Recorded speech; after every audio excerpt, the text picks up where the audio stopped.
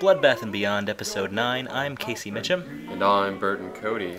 And even though they always say you should check your candy before you eat it at Halloween time, we don't have to ask that question before we unwrap this one because we know it's an absolute treat. We're talking about the ultimate Halloween movie, Trick or Treat. Trick or treat, trick or treat, trick or treat, trick or treat, trick or treat for Halloween. When ghosts and goblins by the score ring the bell on your front door, you better not be stingy or your nightmares will come true. Yes, the now cult film from 2007. It wasn't released until 2009. It was shelved unceremoniously. Very unfairly. Yeah. But before we get into that, Casey and I are going to get into what we really enjoy doing at Halloween time. That's right. Today we're actually recording this episode live. And when I say that, I mean that we typically Skype from state to state. You from South Carolina, myself from Virginia. Two states makes a big difference. This is actually completely new to me because I'm so used to being totally alone and at my computer. But this is cool. But yes, cool, sitting side by side in my home office. Yeah. Using a bench press bench as a table to hold all our equipment on. Yeah, we're totally high tech on the show. I mean, absolutely. We're getting there, folks. We're getting there. But so today the call is coming from inside the house. But we spent the day doing some pretty traditional Halloween stuff. We went to a pumpkin patch this morning and we picked out some pumpkins. We bought them from an aging hippie. He was very proud of that fact too. Yeah. But we got some good jack-o'-lanterns carved. Unfortunately, this is like radio. You cannot see it. But you can live through the charm of our holiday experience. I did a Frankenstein's monster-esque pumpkin. I say that because it's just a regular pumpkin, but I carved some scars into its face. Yeah, I just played it safe and went totally traditional. But it came out looking really good. It looked like something off the cover of John Carpenter's Halloween or something. It must have been subconsciously there this whole time. I don't know. But this has got us thinking about some other Halloween traditions, things that we really grew up doing as kids. Yeah, this is a holiday I know that Casey and myself we hold near and dear to our hearts. And so there's things they're traditions that we've done since childhood. What are some of yours, Casey? You mind sharing? Well, I think this being a horror and action movie podcast, since we're so focused on horror, most of my traditions are, sad to say, are probably based around movies and TV shows or TV specials I grew up loving. I'm not too dissimilar. In particular, I'm a big fan of the Simpsons Halloween specials. I've probably mentioned them on the show already, but or at least they used to be like a show altogether. They used to be just these great classic horror movie parodies, and oftentimes they were Twilight Zone Twilight Zone parodies too. They were great. So the Treehouse of Horror special. Treehouse of Horror, yes. So which, were there any in particular that hold a special place in your heart? I mean, there's the one that everybody loves with good reason, and that's The Shining. It's one of the most hilarious movie parodies ever.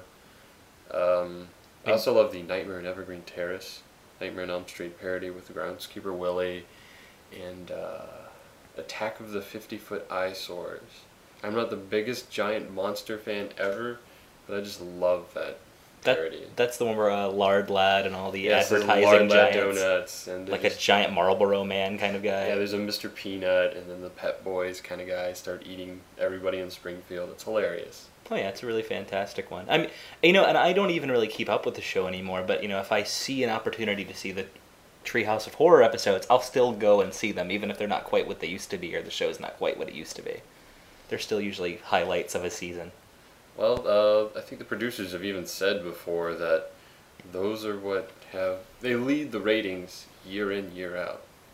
So they're typically their most popular episodes, within good reason too. The expectations are high, even if it's through rose-colored glasses. Yeah. Any other particular specials for you? Absolutely. I had this really well beaten up tape of Disney Halloween films. Yeah. And that included stuff like Oob Iwerk's Dancing Skeleton short, or it had some of the black and white Mickey Mouse cartoons where he's facing like the Phantom Blot or like a mad scientist. Mm-hmm. There was a Donald Duck cartoon with him and his nephews trick-or-treating and Witch Hazel's in it. But the main thing I remember from that beat-up VHS tape was The Adventures of Ichabod and Mr. Toad. Mainly the Sleepy Hollow segment in that, which is narrated by Bing Crosby. And Crosby's narration is so charming that I wish he'd read an audiobook of the original story. Sadly, that was never to be, but close enough. I haven't seen that ever in my life, and it's a shame because I will never experience it as a child. But the Ub Earworks Skeleton Dance is like quintessential Halloween. Well, you know, Disney's movies, especially in that early period, are so frightening in parts. I mean, my favorite Disney movie is Pinocchio, and that's a horror movie if there ever was one. Yeah, the donkey thing is disturbing, and maybe we'll talk about that more in detail one day, but the donkey thing in particular. Yeah, Pleasure Island. Pleasure Island, yeah, that bothered me immensely as a child. But the Ichabod sequence in Ichabod and Mr. Toad has a really fantastic scene in which Ichabod is chased by the Headless Horseman. And I remember as a child, it terrified me. Like there's a scene where like sort of Ichabod's laughing at himself for being afraid of things he thinks are the horsemen, and his laugh is just kind of echoing in the woods. And like, you know, he's got his cartoon horse laughing with him, but then the actual horseman shows up, and it's an absolutely horrifying sequence for, you know, just 2 straight minutes with, you know, as a kid feels like an eternity. Yeah. But it's a movie I still go back to. I mean, either through, you know, DVD or YouTube clips, somebody inevitably posts it every year, even if it gets pulled down. But it's about 30 minutes long. I recommend it. We're not encouraging piracy, children. No. But it is out there. It is out there. I mean, nature finds a way. Yes. Is there anything else for you? Well, just in terms of watching stuff, maybe the Universal monster movies. Yeah. I mean, those get played on TV every year by, you know, like Turner Classic Movies, and up until like the early 2000s when I was still, you know, like early teenager on AMC, before they got all commercial and everything. Oh yeah, you know, Turner Classic Movie. Yeah, they did quite a few of those too. Yeah, and they're playing a lot of the Hammer movies. Mm-hmm. I think we saw Frankenstein Created Woman. Yeah, last year. That was excellent. Back when I had cable too, I looked forward to AMC's monster movie marathons. Although typically it was like Halloween 2 through 5, never the first one. Like it'd be a special treat if the first one came on, but you just keep seeing Halloween 5 over and over, or Candyman 2. Candyman, yes, the Farewell to the Flesh. Yeah, Farewell to the Flesh. Another episode for the future. Even though the first entry is better, it's like you were excited by the sequels. Did you have any particularly memorable costumes you made? Memorable costumes. When I was pretty young, my mom, she made fantastic costumes. She sewed them for me, and she made me a great Dracula cape. And I was Dracula with like a blue face and little trickles of blood down. I was really into the character because I like to play pretend. I still do, I guess. And I think she also made me a Batman costume. These are all well documented in like home photos and videos.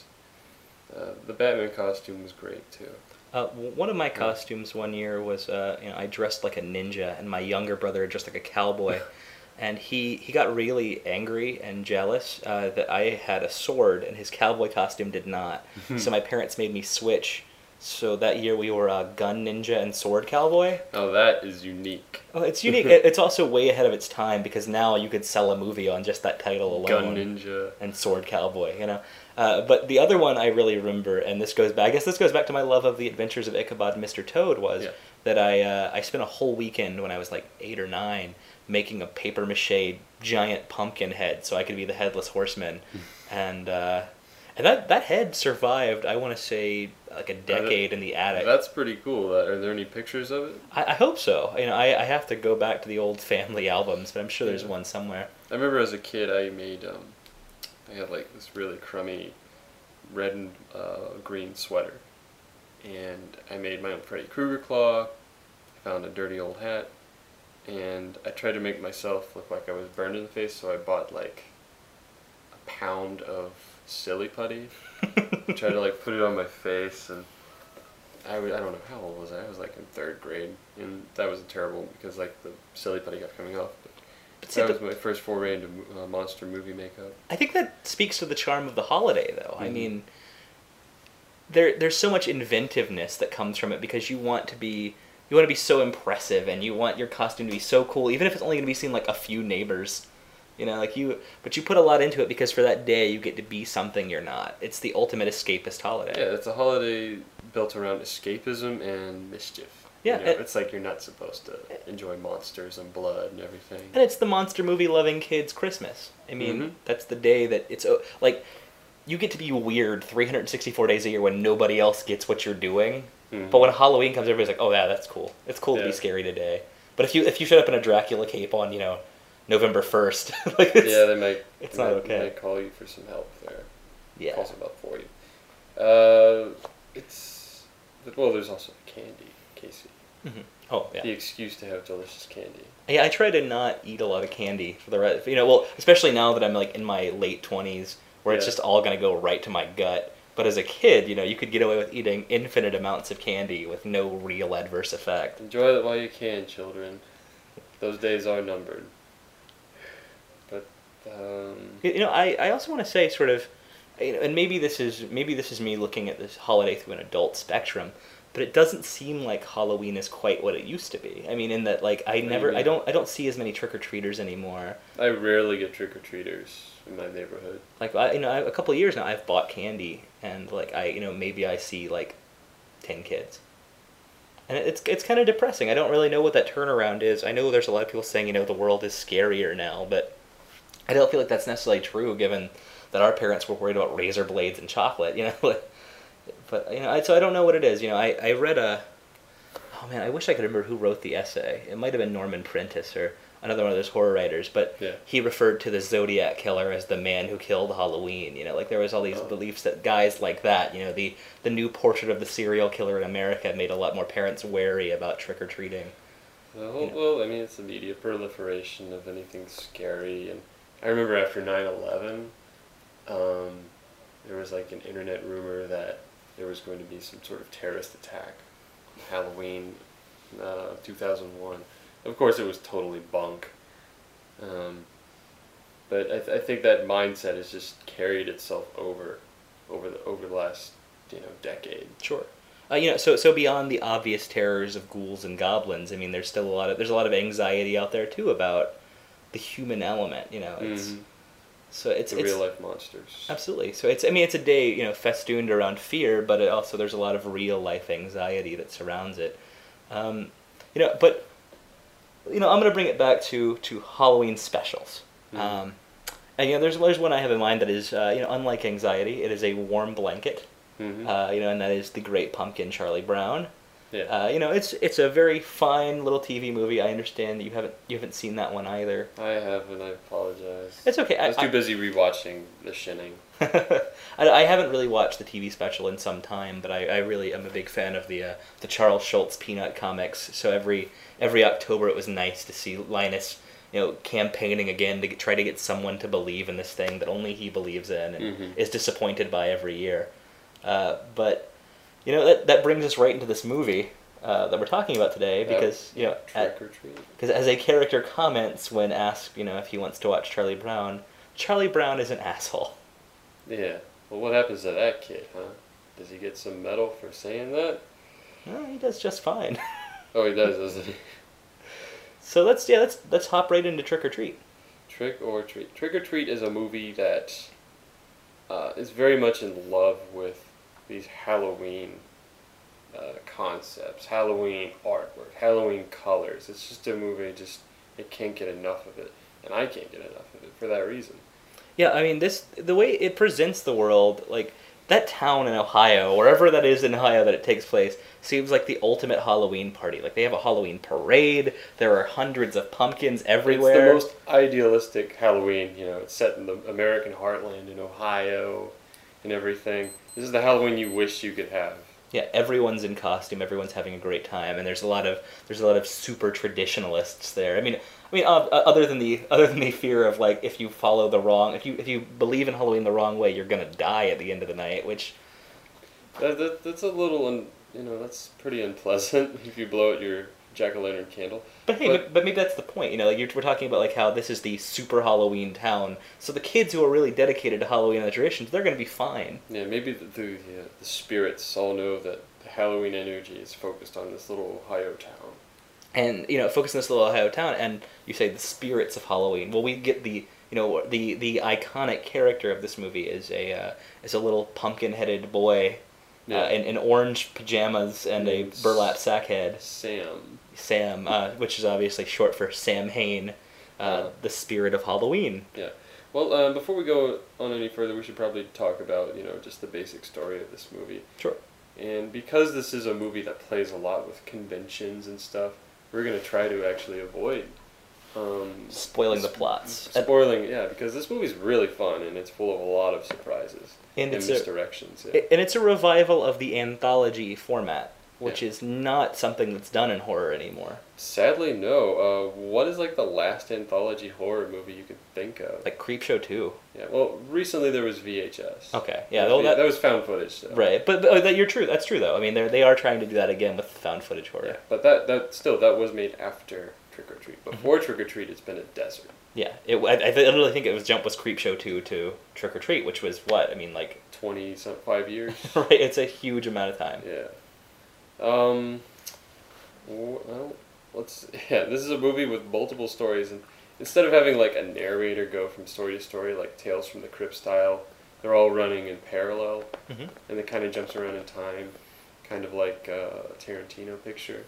There's some really interesting uses of continuity, though, because like you'll see a character from a different story, even if they've been killed already, maybe in the we'll be back in a previous timeline where they were alive and just walking by or about to be threatened by something. It's a very impressive juggling act. And it's a movie that holds up incredibly well to multiple viewings, because then you start really noticing all the little things they throw in. Yeah, you'll see certain characters pop up again and again. Characters who shouldn't be there, like in the literal chronological sense, but they show up again anyways. It's all very organic, and it's a fun Where's Waldo game when you're pointing out like, oh, that kid with the grocery cart, we see him later. Oh, the girl in the robot costume, she met something earlier. Mm-hmm. Or we see the main characters from the previous story like about to go to a party or something. And often, a lot of times, because you see a character in a certain position, it adds to like what the story's trying to do, and like trying to build things in your mind or even foreshadow stuff. Sure. And I mean, and a couple are directly there for us to see. Like, they don't even try to hide them. For example, the main character from the first movie, from the first story, the main character from the last story have direct interactions that we see in both. Yeah. It's kind of like, I would say, the Twilight Zone movie, in the way that starts out with kind of an even mini story. That one had like Dan Aykroyd and another actor, and Dan Aykroyd eats him in a car. This one's like a husband and wife, and it's the end of the night of Halloween, and they got like a really elaborately decorated. Yeah, it's incredible. There's like dangling limbs hanging from chains in the tree, and a bunch of scarecrows covered in ghost sheets. It introduces you to. It's an introductory scene to the type of horror you're about to experience, but also to the to what the film refers to as the rules of Halloween. Yeah, and you have to obey them strictly. At least until November 1st. That's right. Until midnight, November 1st. Yeah. But these include wear a costume, hand out candy, never blow out your pumpkin until after midnight. Yeah, or else you might get an unpleasant visit. But otherwise, that is like the introductory in tone, and because our husband and wife make the mistake of blowing out their pumpkin and have some dire consequences for it. Yeah. But we have a few more stories in the first, and each story is a play on certain conventions you'd normally see in horror. The first one is a extremely milquetoast white guy, but he's a serial killer. Yes, like a very waspy serial killer. Yeah, and he kills women and children, apparently. And the second story, I guess we move on, because me explaining any more is going to get super spoilery, and it won't be quite as fun. Yeah, well, I think we'll have a spoiler section later if we want to talk specifics. Yeah.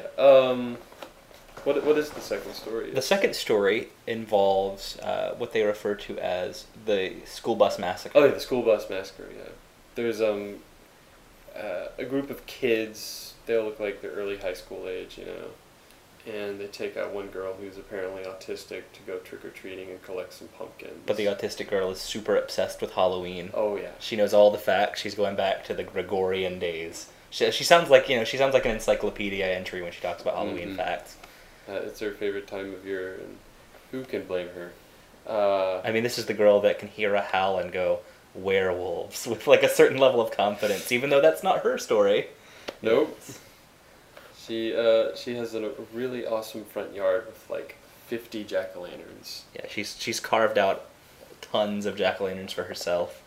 And these kids, are planning to play a cruel prank on her based around the myth, or rather not the true story that's sort of become an urban legend in its own right, of the school bus massacre, in which a school bus driver, I guess 30 years ago, was paid off to drown the children, or the special needs children. Yeah, the severely disabled children wearing very creepy homemade costumes. Yeah, and I mean, that's another facet of this movie's, I don't know, really intense love of Halloween. It's like they wear all these great masks that are kind of scary, and they have that childlike innocence about them. And of course, these kids are naturally killed on Halloween, so 30 years later on that very night.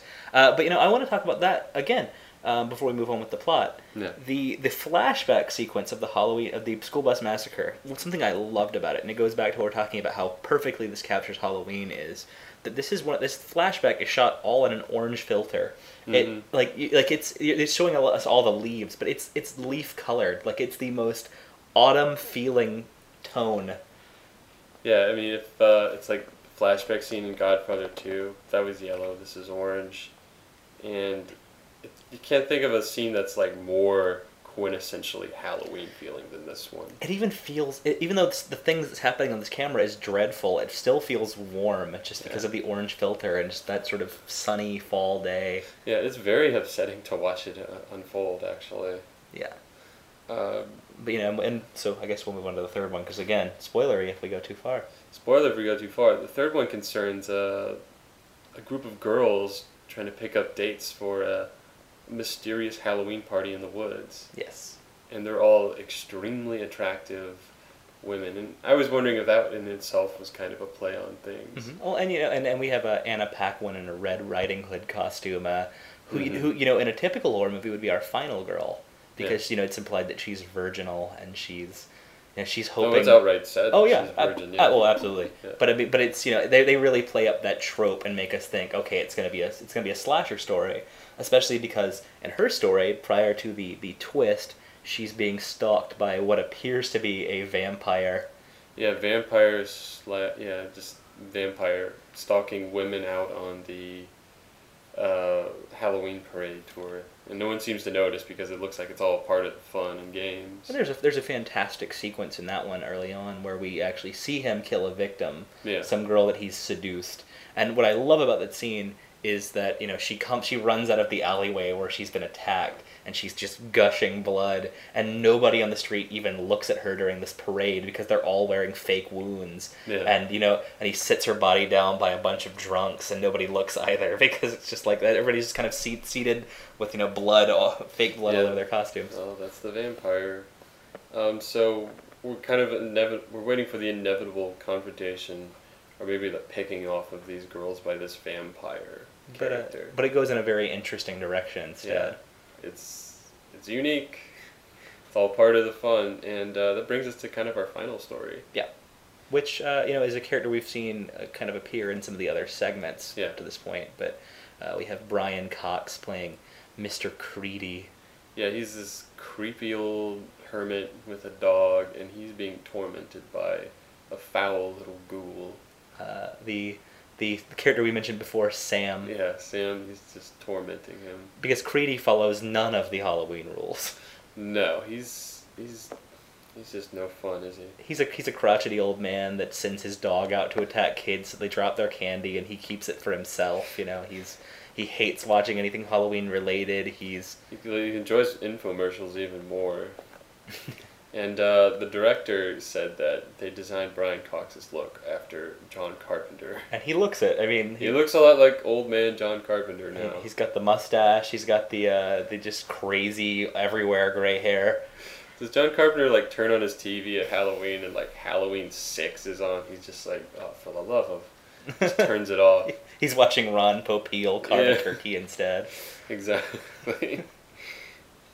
So really, that's kind of the whole movie. But a good thing in this movie, or rather, just a constant in this movie, is that every story the character Sam appears. hmm Uh, Sam it's like the color red in like The Sixth Sense. He's the link to the supernatural. Whenever something goes down, he's there to witness it, Yeah. or just. He has a great introduction early on in the movie when he's a part of a trick-or-treaters at the serial killer's house. Yeah, and they don't seem to notice him. Yeah, he just kind of pops up behind them, and it's really off-putting. But Oh. it's Sam, and once he shows up, it gets really strange. What I love about his first appearance, other than obviously the prologue, which I'm not going to go into just Yeah. yet, is when he gets the candy and his bag looks really full, and he Yeah. drags it down the stairs, and every time it hits a step, you hear a cat screeching inside the bag. Oh man, I barely noticed that, but I mean I've only seen this movie twice now, and I love it of course. But so there was a cat inside of his bag. Oh yeah, there's a cat inside the bag from the very get-go. I noticed that he really loves like the lollipops. Yes, candy. Yeah. Also, like there's always like bits of him like poking at a dead crow with a stick or something, or Yeah. he's just always there. I mean, even in the flashback 30 years ago, he was there in the same size and the same costume. Yeah, there's even a scene where he takes a little damage, and you see that his insides are pumpkin. Yeah. He's got pumpkin seeds and pumpkin guts for his innards. It's really cool to look at. I mean, he's a clear supernatural character, and Yeah. it's fantastic. I mean, I really like the character, and I feel like horror has kind of been devoid of iconic characters lately. I mean, there's It's mostly a guy tying a girl to a chair now. right, and it's always an anonymous like guy. It's always just some German guy that paid money to a hostel. Yeah. Did we just describe the Hostel movie? We did. Yeah. Okay. But like the most recent examples I can think of are maybe Ghostface from Scream and Jigsaw from the Saw franchise. But but other than that, like there's not been a lot of guys that have kind of popped up and just become synonymous with horror in the way that a lot of the early slasher characters have. Yeah. Sam certainly has the opportunity to become an iconic. Or just extremely well-known Halloween figure. And Doherty promises the more people who spread the word on this, the more likely it is that Sam will rise again from the pumpkin patch. So please, folks, we love this movie. So go out and see it yourselves. We're already telling you this early on in the episode to go see the movie. Because we talked a little bit about how unceremoniously dumped this was when it came out. Mhm. So let's talk about that because Yeah. Apparently, I think it was Warner Brothers that was the distributor. it might have been Universal, one or the I other. think it was Warner Brothers because they had just done. Bryan Singer was the producer on this movie, and Doherty himself was a writer on Superman Returns, and that had just bombed at the theater the summer before, and this was supposed to come out Halloween or October of 2007, and sadly, the studio just decided to shelve it for 2 years. Well, and they shelved it for the most ludicrous reason. Yeah. The way Michael Dougherty, the director, describes it is that the process of trying to pitch this movie was a nightmare. To be fair, Dougherty's only credits going into this were that he was one of the writers on the screenplays for X-Men 2 and Superman Returns. And he made a couple short films. Yeah, he made a short animated film called Season's Greetings, which is his sort of college animation project. Yeah, that was a working title to this too. Yeah, which features the Sam character. It's a cartoon. But I mean, other than that, he hasn't done he hadn't really done anything before, and he hadn't really done anything since. But Dougherty, It's sad to me. yeah, absolutely. But Dougherty trying to pitch this movie said that he came into a lot of backlash from the studio heads because they would ask him, well, what is this based on? Is it based on a graphic novel, or is it based on a video game, or is it a remake of an old horror movie? Because otherwise audiences aren't willing to buy this, and there's no way. Early notoriety. There's no way to market it, which is insane this is a movie about Halloween. You put it out on October 1st. Oh yeah, and you just let it run They for could have 31 knocked days. the marketing out of the park for this movie, and they were terrified of just the thought of anthology horror. That hasn't been done in decades. What are we gonna do? But it's a movie that could easily find a wide audience if there was an opportunity for it. If it's not just a direct-to-video movie. I mean, and sure, it's achieved a cult status. Like a lot of the horror heads I know, a lot of the people who are just really into horror movies, Yeah. they'll go out of their way to see this and they'll tell people about it. Yeah, this movie's ranked very highly amongst horror aficionados, ourselves included. I mean, Sam has become a big merchandising character lately. Yeah. And even the studios recognize that now, ironically. I know Universal Studios has Sam plushes. Yeah, I think FearNet is even having a 24 hours of trick or treat this Halloween. They do it every year now. Yeah. And Doherty's even done a few short films starring Sam, like 1-minute shorts of like, here's what Sam does on Labor Day or Easter or the day school comes back, and they'll count down like only 51 days till Halloween and the trick or treat 24-hour marathon.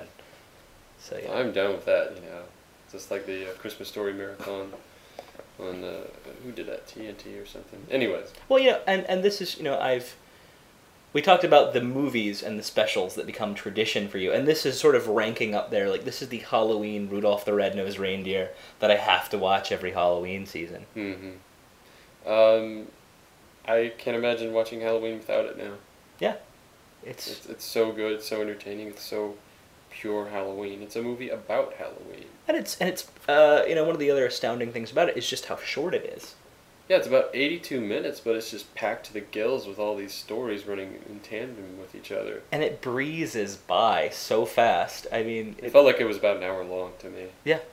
There's never a moment where anything dull is happening. Like, it's just always moving. But it's very satisfying. You Very. just sat down and watched a great little haunted house of a movie. It's fun. It's not disturbing horror. There's a little bit of gory stuff in it. And there's some sad stuff. The kids on the bus, in particular. But it's not meant to be like super gross out kind of horror. It's that gap. It's that bridge between like fun, like Roger Corman old school horror, and I think kind of mid '80s horror. I think it's sort of the inheritor of the Tales from the Crypt style.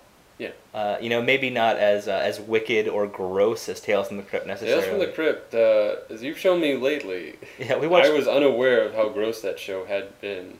The links it had gone. But this is pure short morality horror storytelling. Yeah. At its best, Doherty wrote it, he directed it, and I think he really nailed it. I mean, this is one of those few movies I have no problem with. Like, there's nothing about this movie I really dislike. If I had to dislike anything, there's a lot of violence on kids in the movie. Oh, but see, I love that. It hits me harder. I don't really like that as much. I mentioned it in our Blob review, but I don't really enjoy that kids tend to have plot armor. Or, like, if a kid is in a horror movie, they're going to be okay. So any scene that they're in, you're like, I'm bored. Yeah. And of course, I mean, we go back to what we were talking about with, like, the parents worrying about the vulnerability of children. I mean, obviously, Halloween is the day of the year where violence could be, conceivably done to kids, or at least we believe that it can be done to kids. Yeah, even animals in this movie don't have plot armor, like you just mentioned. Yeah, that's everyone's game. Yeah, there's I'm gonna go ahead and spoil that bit, but a dog does die. It's done off camera. It's not. It's a bit of an unfortunate throwaway, and I wish it didn't happen because I feel like it sort of detracts from Sam only being a someone who harms people who disobey Halloween law. But at the same time, we start our movie with a cat in the bag, so clearly Sam is sort of just a malevolent, malicious prankster that will hurt anything, in the name of having its own good time. Which, is the mean-spiritedness of Halloween. Yeah, for the wonderful evil of Halloween. It's really hard to point out things I might not like about the movie. It's so well edited. And we watched the deleted scenes, and it was mainly, with the commentary, and it was mainly Michael Dougherty saying over and over again, "Oh, I wrote this scene. There was a little more dialogue, but I just felt like watching it. It just felt like it went on and on. Like even 30 seconds of dialogue with nothing happening. He's like, he clearly had in his mind like a good idea of pacing and how important the pacing is. And the pacing helps the interconnectedness of the stories. Yeah, it's so seamless. It's really impressive. It's even more seamless than pretty much every Tarantino movie. And I would say pretty much every anthology horror movie. I mean, you watch a lot of anthology horror movies, and some segments are fantastic and you can't wait, and then some segments feel like they go on forever because there's just no cohesion. Yeah, well, like I said earlier, those movies like Creepshow, which I do really like, that is just one story at a time. This one, they're all kind of going on one at the other, and they cut together. And then it's kind of like a character will enter in scenery from one story, and then we go over to what's going on at the same location with the other characters in the other story. Yeah. And it's almost like Seinfeld, actually, if I had to compare it to anything. And you'll see like creepy things happening, like in the first story we see the serial killer pass past his neighbor who was in a window begging for help, and then we see a shape just pull the neighbor away. Yeah, we're like, what was that about? So in the last story, we finally get to see from the other perspective him begging the guy for help through his window and getting pulled away, and we know what's attacking. Yeah, it kind of reminds me of Back to the Future 2, where Marty's he's at like his school dance, and then he's having to save himself, and we're looking at what we just saw in the last movie, just from a different angle, and it's really cool. And this movie just does it over and over, and it's so much fun. It makes you want to live in that world, even with that horrible little ghoul who is easily avoidable if you obey the rules of Halloween. Yeah, I mean, just watching the Halloween parade, it just makes you wish you could be there. And and it's like it's easy to avoid the rules. I'll just make sure I buy some candy. I'll carve my pumpkin, which I did today. I think our pumpkins are actually still burning outside right now. So they should be. Yeah, so we're not blowing them out till after midnight. Actually, we're good now. We're good now. We're recording after midnight. For the sake of it, yeah, we're recording after late at night. This movie is full of like funny little gags too. Like there's like a murder scene, and then you see like a guy in a hot dog Halloween costume just roll down a hill, and it's hilarious. Especially because again, the interconnectedness of stories. We saw a gag about hot dog costume guy earlier in the movie, so it all comes back together. So if I have anything really that's going to be a spoiler section, I guess should we put the spoiler section up now? Yeah, we're kind of winding down to the end here. Yeah, so spoilers here. If y'all really want to go watch this movie, like you should, turn off this podcast now, because we're headed into spoiler territory. Turn it off and then come back and we'll talk. Alright. Alright, are they gone? Are you still there? Alright, good. Alright, spoilers. Alright, so what I really love about this movie, and we hinted at this, was just how well it subverts a lot of horror stereotypes. Mm-hmm. We talked about the girl who should be our final girl, and we sort of, and she's stalked by the vampire guy, and we're like, oh goodness, it's, he's definitely. Yeah, he's definitely gonna pick off all of these babes, and they're all wearing like sexy Disney princesses costumes. Yeah. Like, clearly they're slasher movie victims just waiting.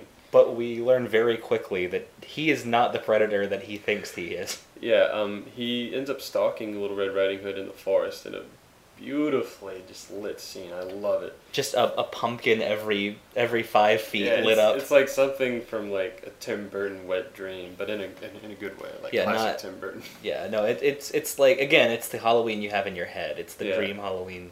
And we see him attack her, and she screams, and then we cut to the party that's in the middle of the woods. Mm-hmm. And then we see like somebody wrapped up and thrown like across the forest and like landing from the tops of the trees into the ground and breaking their legs on the way down.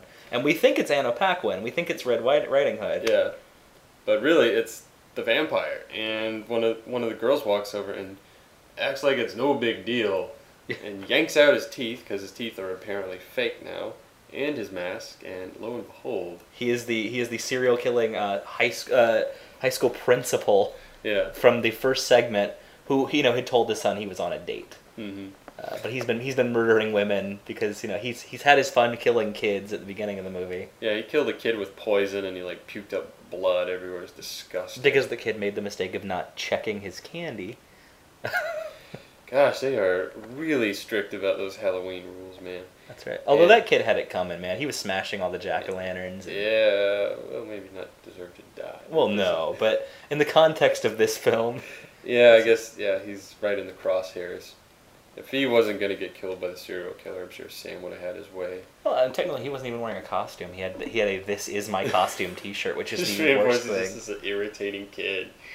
It's not good for your diabetes, there, son. But anyways, at this like party, like Anna Paquin mounts the serial killer guy, Dylan Baker, and then they start pulling off their skin, and it's freaky.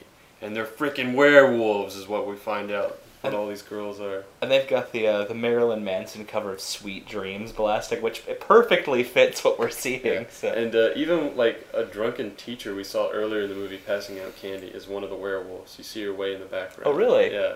That's crazy. I never noticed Oh, that well. detail. There you go. And really great effects, and I love that it's kind of a disturbing way like they turn into werewolves. Mm-hmm.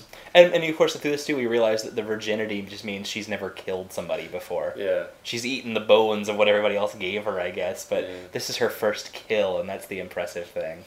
Yeah, like they yank off their skin and they're all furry, and it's all practical effect werewolves. And it's just a pure lady wolf pack. Yeah, there's very little CG in this movie. I It's mean, all even that segment, even though it has some CG, also has some puppetry and animatronic going on. Yeah, I think it's mostly CG. Yeah, it's really cool and just an excellent Tales from the Crypt kind of punchline. Yeah.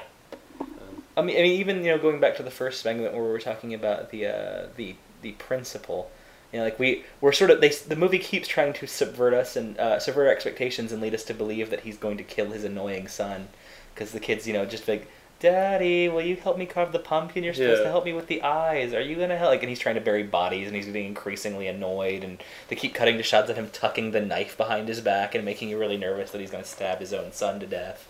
mm-hmm. But we sort of find out too that the pumpkin they're carving is the head of the boy he killed earlier, and that when he says "help me with the eyes," he literally means, "Well, let's carve out this boy's eyes." Yeah, and that's carve pretty. them out. It's pretty grisly and funny and So gruesome Tales from the Crypt way. Yeah. the son's becoming part of his dad's legacy, and even a little humorous touch at the end. Even though his dad is dead and he doesn't know it, the son is dressed in his dad's bloody outfit with the glasses and everything, sitting on the porch waiting for him to come home. Yeah, it's actually kind of sad, little monster. Well, at least he was in a costume, right? Yeah. But I think like the werewolf scene, or the girls in sheep's clothing, or the Mhm. wolves in girls' clothing. I don't even know if they're actual girls. It's that was like the biggest version of just the genre or the expectation. Yeah. Subversion. And just let's talk too a little bit about the sort of the maliciousness of Sam when the rules are broken. Holy cow, man! He takes you apart, literally. Yeah, the girl in the beginning of the movie. She has like her head mounted on like a ghost scarecrow kind of thing. And this is all because she blows out her pumpkin before midnight, and her boyfriend says, "Hey, don't do that." Hey, she also had the death phrase. She said, "I hate Halloween." She did, and when he said, "Hey, this is a sacred day," she said, "It's Halloween, not Hanukkah. Get over it." Oh, maybe that was just the knife. And Of course, poor little Sam. Of course, at the very end of the this is our prologue, but at the very end of the movie, as Sam stops tormenting Creedy, Yeah. we see him looking across the street like, "What the hell did she just do?" Like, we see him just visibly look at her blow the pumpkin out and say Yeah. that stuff. Yeah, I love how with Sam, the way he pops up. There's the scene with the kids getting together to go to the rock quarry Mm-hmm. for the bus story thing, and then you'll see Sam kind of in the background walking into somebody's gate. We don't know who yet.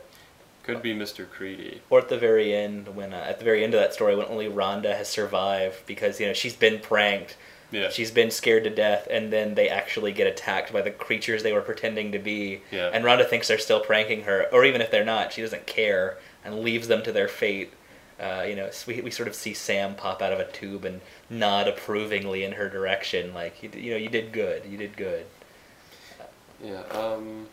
But yeah, Sam is actually kind of adorable. he kind of is. Yeah, it's and really cute. And he's played by a small kid. I mean, Yeah. this isn't a midget or like a CGI character. It is a child. I mean, we actually see the kid playing him in the sequence where the werewolf girls are getting their costumes. He plays a I want to say like 9-year-old peeping Tom in a monkey costume. Yeah, getting started early there, and then some lady pulls him back and yells at the girls, "There are children here, you know." Because they're all talking dirty, and we think they're talking about having sex, but it's all werewolf puns about eating people. I ate a bad Mexican, Yeah. or oh, you picked up a girl that time in Tijuana. Yeah, they all taste the same to me. See, yeah, we all thought it was like some kinky lesbian thing or something, but nope. They're literally talking about eating Flesh. they're talking about eating Mexicans and lesbians and so on, and it's the sleaziest part, but it's it's especially funny once you know what you're looking for. Yeah, that's why this movie works so well in multiple viewings, and really, I can't wait to watch it again. Like, I might watch it in like a day or two. Mm-hmm. I just watched it, like an hour before we started recording. Yeah. Is there anything else you want to add? Yeah, I just wanted to say I really love the Creedy sequence. Yeah. That's when you get the most Sam. Mm-hmm. It's definitely the most, like, out of all four segments. I feel like it's the most sort of traditional horror movie kind of segment. Mm-hmm. Because we sort of have Sam as the supernatural home invader. Yeah. And it plays up all the Halloween rule tropes. I mean, Creedy doesn't follow any of the rules. Sam torments him in a lot of amusing ways. Yeah, he writes all over the walls, Give me trick or something treat. good to eat. Give me something good to eat. Yeah. There's a scene where Creedy falls down the stairs and into a pile of candy, and all the candy is glass and razor blades inside. And Sam's weapon of choice is a candy bar with a razor blade that pokes out of it. Yeah, or he bites a big pumpkin-shaped lollipop so hard that the edges are sharp enough to cut someone's throat open. It's some brutal, inventive stuff, and even when Creedy shoots Sam a couple of times with buckshot, and you see his pumpkin guts. It's so cool. He just kind of coos and slides all the way to the back of the house, but then he reconstitutes. He puts himself back together like T-1000 style, and he sticks his hand back on, and you see the seeds sort of grab each other, and. But he lets Creedy go because right at the last second, Creedy accidentally knocks over the candy bar he stole from one of the kids earlier in the movie, and Sam takes it as tribute and leaves. And again, going back to I didn't notice this until we watched it this time. But something I love is at the very end of the movie, we see a very badly bandaged up Creedy, handing out candy to the kids in the neighborhood, and one little girl goes, "Wow, Mr. Creedy, nice mummy costume." But he's now following all the rules. Like Sam, during his prank, Sam put hundreds of pumpkins in his yard. He's got, he now unintentionally has a costume. He's giving out candy. He's trying to obey the rules. And and we both commented, it's really harsh. that Sam is just. Well, we're looking at it from Creedy's point of view. Sam's about to murder a woman for blowing out a candle, more or less. Creedy didn't follow any of the rules, but he got to live because he got a candy bar out of him. And he murdered a bus full of children. And his dog. And his dog. Well, Creedy didn't do it, but Sam killed his dog, but still. Yeah, but of course, there's one more twist. I'm not going to spoil that either, but Creedy still gets his comeuppance. Yeah, it's so satisfying. It's like getting a great big bag of candy and jumping right in. It's the closest I feel as an adult now to feeling the Halloween spirit. Mm-hmm. It's the ultimate Halloween movie. And unfortunately, since 2009, Michael Dougherty really hasn't made a movie. This is his only directorial picture, other than feature film. Yeah, he's done, like we said, he's done a few Sam shorts for FearNet, but that's not enough. I would love to see a sequel, or I would love to see, even if it wasn't a Trick or Treat sequel, I would love to see what kind of anthology movies he could make out of other holidays. And or maybe even a horror TV series would be great, or a revival of the Tales from the Crypt show. Mm-hmm. Yeah, I think there's a lot of talent in Michael Dougherty, and I really want to see it come out and just be further explored, specifically in the horror genre. Mm-hmm.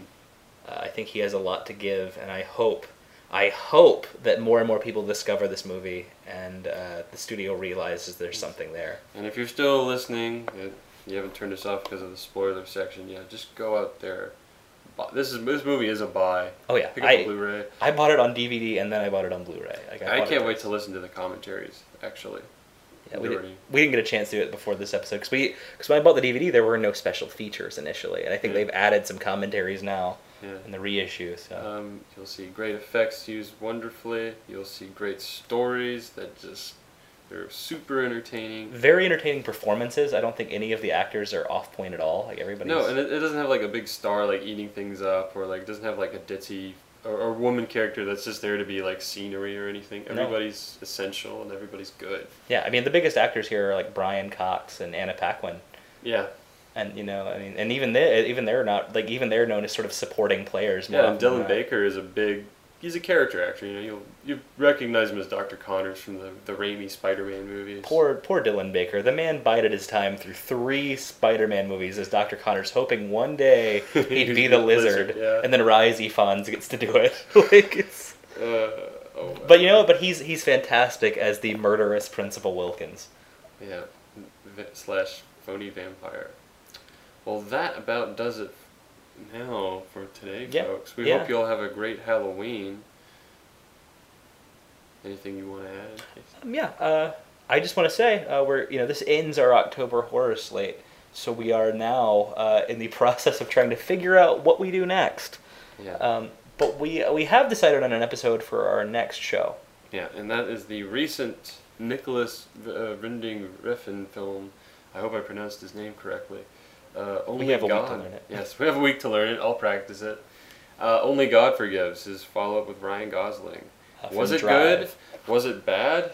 Was it a waste of time? I don't know. We're going to find out. We do know. We're just not going to say yet. All right, y'all. Well, as always, check us out on iTunes. Share us with your friends and tell us what you think. Yeah, please write reviews, subscribe, just anything you can to sort of help get the word out there for us, because we love doing this show, but it's even better to do this show when we know there are more people out there listening. Yes, and we both extend a very happy Halloween to everyone out there listening. Mm-hmm. Thank you so much. Go watch Trick or Treat. Wear a costume, make a jack-o'-lantern, put a candle in it. Don't blow it out till midnight. Don't. You do not want Sam after you. And stay bloody, my friends. I'm Casey Mitchum. And I'm Burton Cody. Goodbye, y'all. During the spookiest time of the year, there are a few guidelines all ghosts and goblins should follow. Always stay on sidewalks. Never go to a stranger's house. And never go out alone.